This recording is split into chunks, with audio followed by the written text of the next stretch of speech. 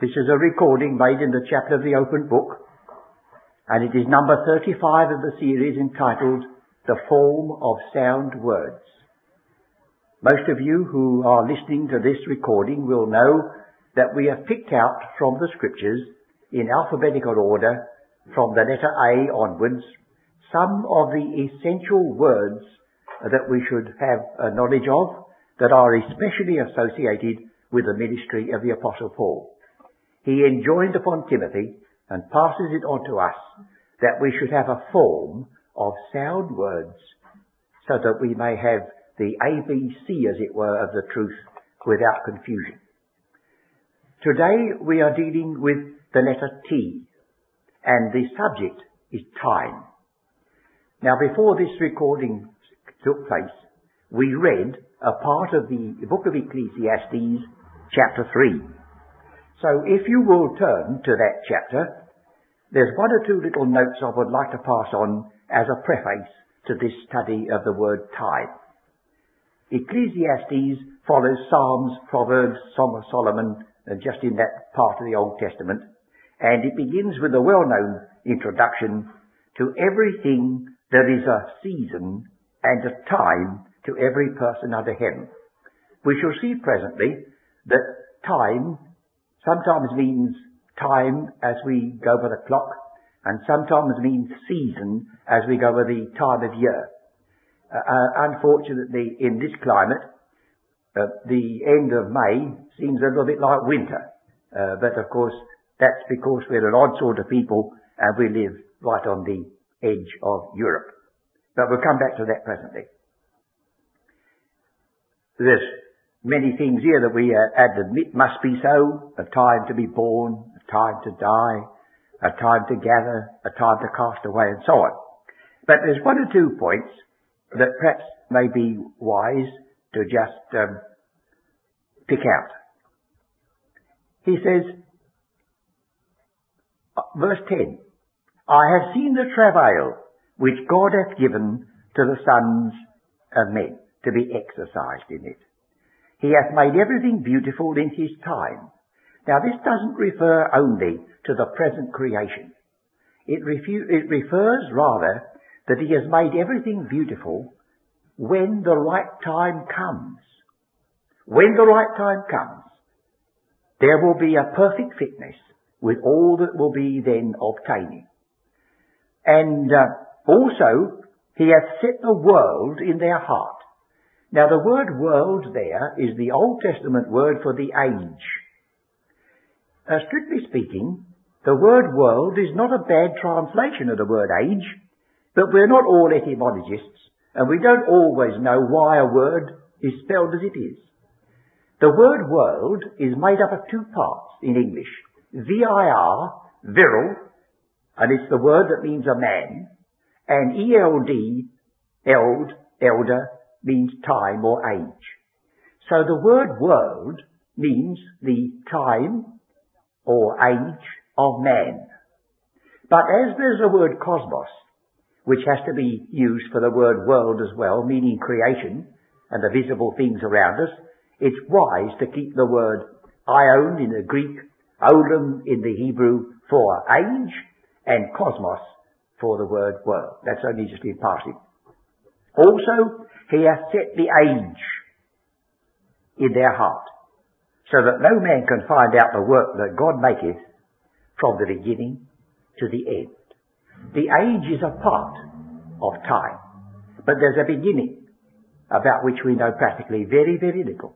And there's an end which is foreshadowed, but we have to wait because the scripture says that eye hath not seen, nor ear heard, neither hath it entered the heart of man the things which God hath prepared for them that love him. But he has shown it by his Spirit, and he's given us anticipations. And so here it is. Then further down, he says, verse 14, I know that whatsoever God doeth, it shall be forever. Here we have again this word that means the ages. The ages are the periods of time in which God's purpose is unfolded. And there's this about it.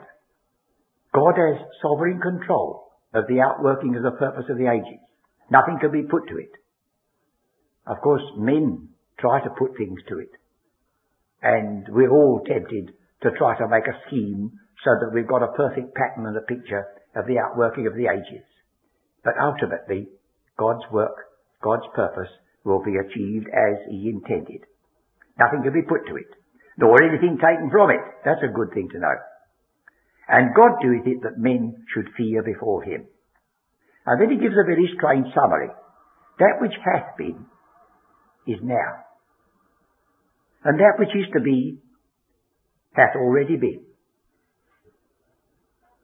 That is a suggestion that the Scriptures fold themselves back, as it were. It starts with, in the beginning, God created the heavens and the earth. It ends with, I saw a new heavens and a new earth. That which hath been is that which shall be. Only, of course, one was without redemptive love, the other with. And God requireth that which is past. Now that verse has been lifted out and used to print on texts to sort of frighten people. God requireth. A sort of threat. But it isn't. All this is summed up. All this purpose of the ages, all the unfolding of time, for God is seeking that which is past. In the beginning, God created the heavens and the earth. And then comes disaster, comes darkness, comes death, comes the need of redemption. And the whole purpose of the ages is to finish the circle right back again, only this time, a new heavens and a new earth wherein dwelleth righteousness. In the beginning, Genesis 1. Then cometh the end, 1 Corinthians 15. There's a beginning and there's an end. And the end doesn't mean when you cut it off and that's a finish. It means a goal, a purpose ultimately achieved. And this strange passage and the whole of Ecclesiastes is to face the fact that there's tremendous amount that's going on in the outworking of this purpose of the ages that God has not described or explained, but He leaves it for the faith that He's given us to believe and to hold in spite of all apparent circumstances.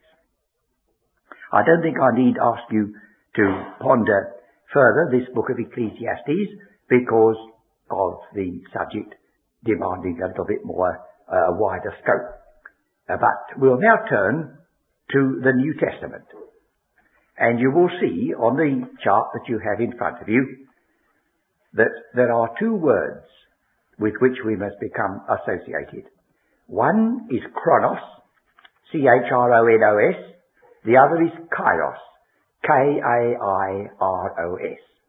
Now if you look at Galatians chapter 4, you read chapter 4, verse 4. But when the fullness of the time was come, you see, this is dealing in the context with a father having appointed his son to be heir, but while he's a minor, he's under tutors and governors, verse 1, until the time appointed of the father, verse 2. So now he says, when the fullness of the time was come. Now God alone knows why. What we call AD 1 was the fullness of time. But He says so. And if the first week of creation, Genesis 1, foreshadows the days of the ages, that is to say 6 days or 6,000 years, and the 7,000, the millennial kingdom, then it was in the middle, the very middle of that week of God's work that Christ was born. So that may give us some idea that there was a reason and a purpose that was fulfilled. He didn't come in the days of Moses. He didn't come in the days of Abraham. He came at the fullness of time. And we are warned in the Scriptures not to, as it were, to take the attitude of agitating and praying and arguing with God as to the time. Habakkuk, another rather difficult book to understand, nevertheless is up to date in this, the book of Habakkuk. He said he saw violence and there was no interposition. He prayed and he got no answer. This book of Ecclesiastes says the time to be silent as well as the time to speak. He said, I will stand upon my watch and wait until I know what he's going to say to me. And then he spoke, God spoke. And what he said was this, the vision is yet for an appointed time. Though it tarry, wait for it. Now, that's the human side, though it tarry. But it says, it will not tarry. But what does it mean, though it tarry and it will not tarry? Well, from our point of view, it seems a long time to wait, doesn't it? From God's point of view, 1,000 years in his sight is but yesterday. We're little children. And if you've ever had little children of your own, and somewhere about the month of February, you dropped a hint that you were going to the seaside in July, oh, don't you wish you never said it, because they, are we going tomorrow? Well, we're like that. We've got a hint in the Bible that there is a blessed day coming. We're all of a worry because time seems to be going on and there seems to be no intervention. So we have prayer meetings that last all night as well as all day, thinking we can worry God to change his program, but he won't do it. He'll change us rather to fit in with it. So let's remember this passage. Now here we have in this 4th verse, but when the fullness of time was come, God sent forth his Son, made of a woman, made under the law, to redeem them that were under the law, that we might receive the adoption of sons. So, although there was a long wait, in God's estimate, time had now come. You must remember that no event that any one of us can appreciate or enter can possibly take place without the adherence of time and place. Shakespeare's use of words is very wonderful, although he wasn't inspired, and I don't know whether he was a Christian. But he said in connection with one event, time nor place did then adhere. Time and place must adhere. No event can ever be experienced by you and me that doesn't take place sometime, somewhere. So the very first verse of the Bible says sometime and somewhere. In the beginning is time. The heavens and the earth is where. So the Bible immediately limits. In spite of the fact that it ranges so far, it limits us to a period when there was a beginning. It goes on to when there shall come an end, and the sphere or the place is heaven and earth. Well, that's big enough, I think, in all conscience, until we know as we are known and we're ready for whatever further revelation God may give. Well, now, if you will turn the page, you come to Ephesians. And Ephesians 1:10 says that in the dispensation of the fullness of times, he might gather together in one all things in Christ, both which are in heaven and which are on earth, even in him. And you may think, well, here again is this same expression, the fullness of time. You do notice that it's put in the plural, the fullness of times. So now we've got to differentiate between chronos. You see, chronos is what my watch is indicating. Chronos, time. But if I look in the calendar, I find that it is it summer yet? I don't quite know. But I think it might be. I think summer has started. If it isn't, it's supposed to be.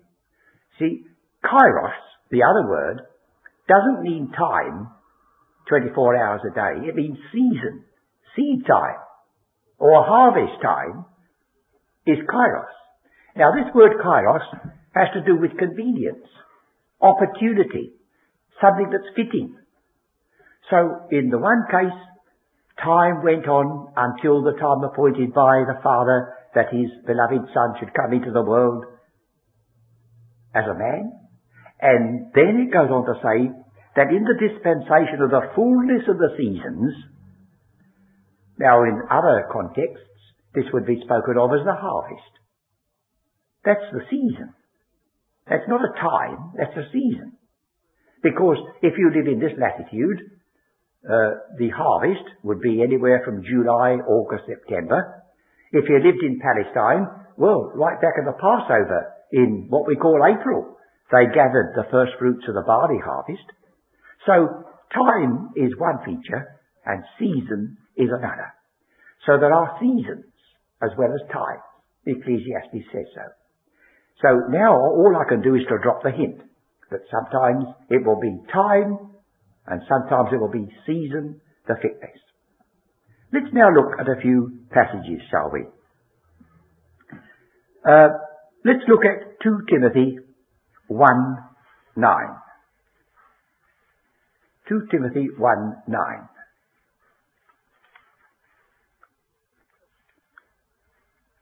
Here the apostle is writing about the commission that he received, and he says,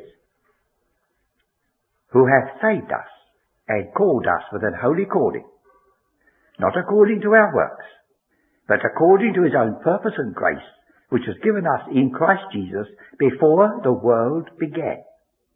Well, now there's no word for our word world there. There's no word for began there. That's a very free and easy translation. It's before times of ages. Complicated way of saying it. But the ages span the whole of time. They begin, they end. And before age times. Now this is expressed in another way in Ephesians 1, before the foundation or overthrow of the world. So that from Genesis 1 verse 2, you start the ages. You start time. And it goes on until the Son delivers a perfect universe to the Father, that God may be all in all. That makes me think of an expression that needs care in the book of the Revelation, where the angel said, time shall be no more. Well, so far as you and I are concerned, at the present moment, we cannot conceive of, I was going to say a time, when there is no time. We can't conceive of it. And that word doesn't mean time on the clock. It means opportunity. And it is translated in the same book of the Revelation, space. Now, space doesn't mean time, but space to repent means opportunity to repent. And at last, the angel says, the opportunity to repent is over. And judgment is about to fall. So that we've now got these two, time and space. They are the absolute minimum for all events. And if you want to work out a definition of time, all philosophers have tried it. I'm only expressing very, very limited understanding. But time, among other things, is the measurement of movement. If you were in a court of law and you stood up as a witness and you said that a motor car was travelling at 50 miles, that wouldn't be witness at all. The magistrate or the judge would say, 50 miles what? Oh, an hour. Because if it was 50 miles a minute or 50 miles a day, don't you see? So time is the measure of movement. But it's much more than that, as you will discover when you look in different parts of Scripture. Will you turn back to 1 Timothy 2:6? 1 Timothy 2:6. He says in verse 5, there is one God, or one mediator between God and men, the man Christ Jesus, who gave himself a ransom for all to be testified in due time. Now that's due time, that's fitting time, that's opportune time, that's kairos. Not merely the time of the clock, but the time had come when it was the right moment for this great truth to be pronounced not merely to Israel, but extended to the Gentile, who gave himself a ransom for all to be testified in its own peculiar seasons. Belongs to that peculiar witness that was entrusted to Paul, whereof I am ordained a preacher and an apostle.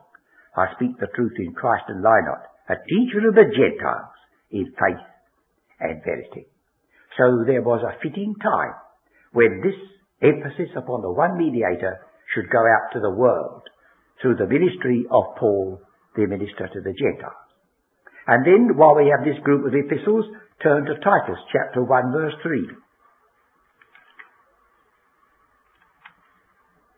Titus chapter 1 verse 3. It says in verse 2, in hope of eternal life, which God that cannot lie promised before the world began, but hath in due times manifested his word through the preaching. So again, we've got this expression, before the world began, before the age times, and then in his due times, when the moment came, God broke the silence. We'll add to that just one other reference, Romans the 5th chapter, verse 6. And you will find that it's a profitable study to make sure of the use of these different words before you build too great an edifice. Because if you're building on time, which is chronos, and teaching time, which is kairos, well, then they don't always be in harmony. It says here in Romans 5, for when we were yet without strength, in due time, Christ died for the ungodly. In due time. A world in sin. A world crying out for a Saviour. No answer. The first 1,000 years go by. No answer. Only type and shadow and prophecy. But no hesitation. No holding back on the part of God when it reaches his point in the program. So you see, what we've got to be so careful about is not to seek to hurry God and not to get into a panic if we have to wait a little bit. For he says there's no tarry. The vision is for an appointed time. Though it tarry, wait for it. For strictly speaking, there's no tarrying with God. And meanwhile, while you're waiting, remember, the just shall live by his faith. That's where justification by faith comes into the Bible in the Old Testament. It's a searching moment when you are wondering if God's forgotten to be gracious and your prayer seems to be unanswered. Just say to yourself, there is no tarrying with God. And it would be impossible even for Almighty God to answer contradictory prayers. In the rabbinical writings that set forth for the Jew, when one son came to the mother because he was an agriculturalist and asked his mother to pray that the rain should come. And the other son, who was a potter, he asked his mother to pray that the rain should be held off. And she said, my son, God will do whatever pleases him. Sometimes it's wise not to pray at all if you're going to badger God to meet your circumstance and forget the other person. So we've got this stress upon time. Well, now we move on to another, and that is the word day. Of course, the word day means, as it means in our case, 24 hours. It sometimes means 12 hours, according to the context. Day and night, well, that makes up 24 hours. So one half of it is 12 and the other half is 12. But at the same time, we call it Monday or Tuesday, the whole 24 hours. But it has other meanings beside that. It means a characteristic. Now I'd like to show you that by referring to 1 Corinthians chapter 3 and 4. 1 Corinthians chapter 4, first of all.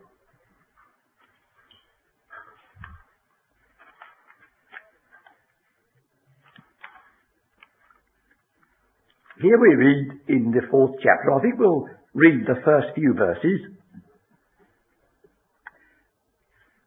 Chapter 4 of 1 Corinthians, let a man so account of us as of the ministers of Christ and stewards of the mysteries of God. Moreover, it is required in stewards that the man be found faithful. Now the Apostle Paul was under great criticism, a good deal of opposition, and this was his attitude. But with me, it's a very small thing that I should be judged of you or of man's judgment. Well, yes, that's mighty independent, isn't it? Paul says, I don't judge myself, for I haven't sufficient data. I don't know even to pass an opinion on my own actions.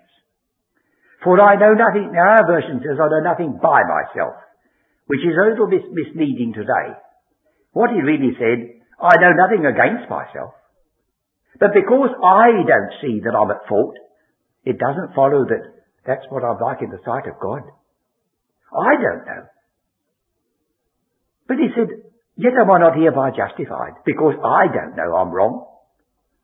He that judgeth me is the Lord, not you. He that judgeth me is the Lord.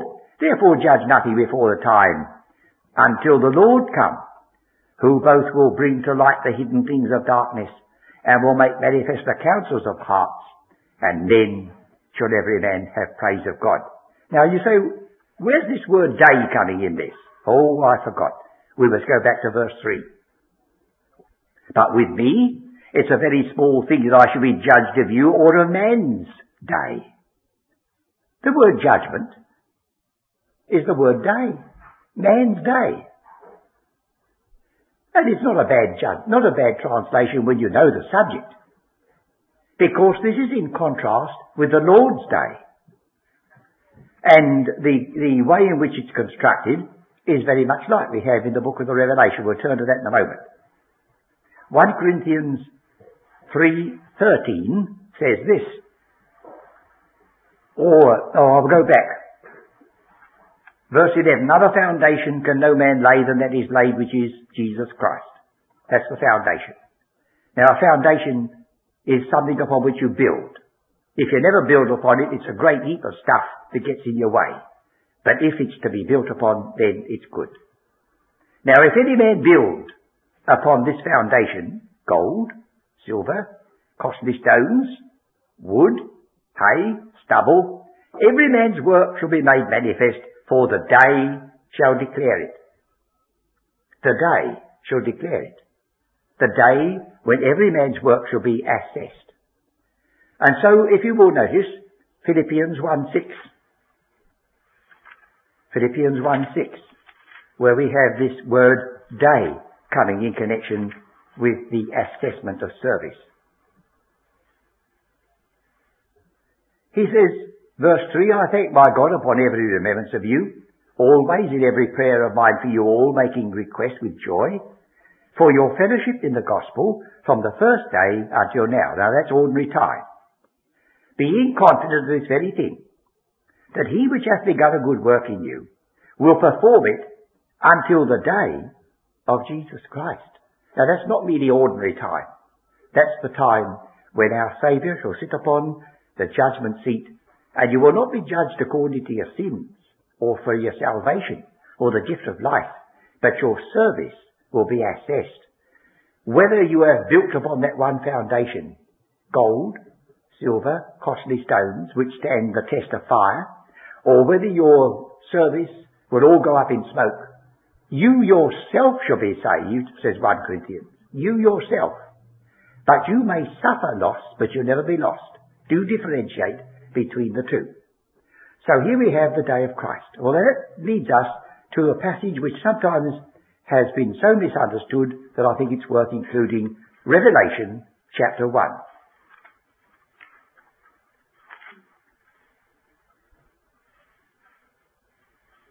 We had at our meeting yesterday, at the end, two very enthusiastic Seventh-day Adventists who were buttonholing everybody they could and telling us how wrong we were not to keep the Sabbath day. Well, now in this Revelation 1:10, we have the word Lord's Day, which is taken by a society to tell us how wrong we are not to keep the first day of the week.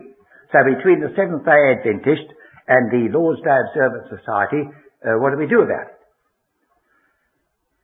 The general way in which this verse 10 is translated, it sounds a little bit idiotic to read it like this. I was in the Spirit one Sunday. Did it mean that? Did it mean on the first day of the week, sometime back, John was in the Spirit?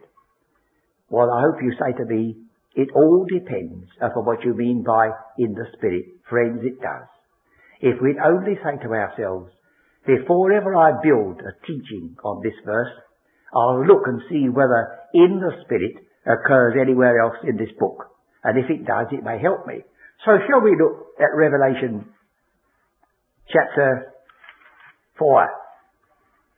After this I looked, and behold, a door was opened in heaven, and the first voice which I heard was as it were a trumpet, talking with me, and said, Come up hither, I will show thee things which shall be hereafter. And immediately I was in the Spirit.